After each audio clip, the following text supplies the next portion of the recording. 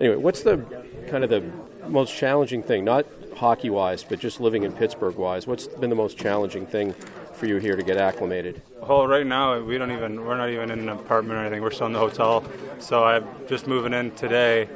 I think just a little bit of a change of routine in terms of the times you got to be places and stuff like that, and the directions and trying to get places to the airport, to the rink, and all that. I think it's all just a change, but I've been slowly getting the hang of it, and guys have been doing a good job too of reaching out and making me feel welcome.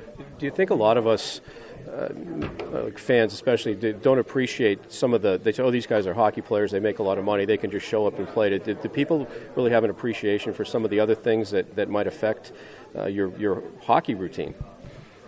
Yeah, it's there's not many occupations where you just get a phone call and you have to get up and change your whole life pretty much just at a snap of a finger, pretty much. So I got a phone call. I was out for groceries. I got traded, and then the next day I had to be here. So just leave the cart in the middle of the aisle and just take off, right? Yeah. So it's different. You just pack up the stuff that you think you need, and you forget a lot of stuff. And the team does a great job at helping you make sure you're organized and stuff. But it's just different. And you don't get to appreciate the home you've lived in however many years, and just the small things like that. So it's a big change, but at the end of the day, you get to play a game you love, get to be around guys that you get pretty close with, and this is a great organization to be in. Except when you're in the locker room and you're right next to Sid, and then everybody crowds around for the obligatory interview, you kind of get crowded out a little bit. You used to that?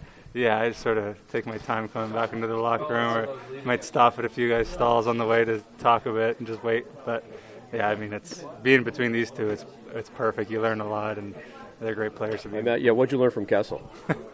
Not stuff you can repeat. No, he's awesome. He's a super nice guy. Watching him out there too, I think he's one of the most skilled players in the NHL. So you get to learn from him on the ice and watch little things that he does. He's good.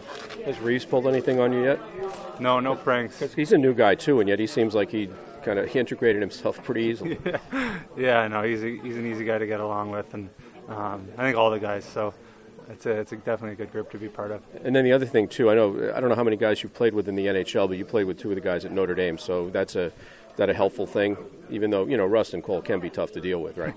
Yeah, for sure. It definitely helped. Even kind of the rumors before during training camp, I was talking to them, and we were talking about how cool it would be to play together again. So yeah, I've been being back with them. They've been helping me a lot, and they're two great guys. So it's good to be back with them. Yeah, lastly, did you have any impressions of these guys or this team before you got here that you find different now that you're one of them? Not really. You see the success they've had the last 2 years, and I think when you come in here, you can just tell the atmosphere in here is a positive one, and kind of the leadership in the locker room and the work ethic and things like that go a long way. So it's pretty cool.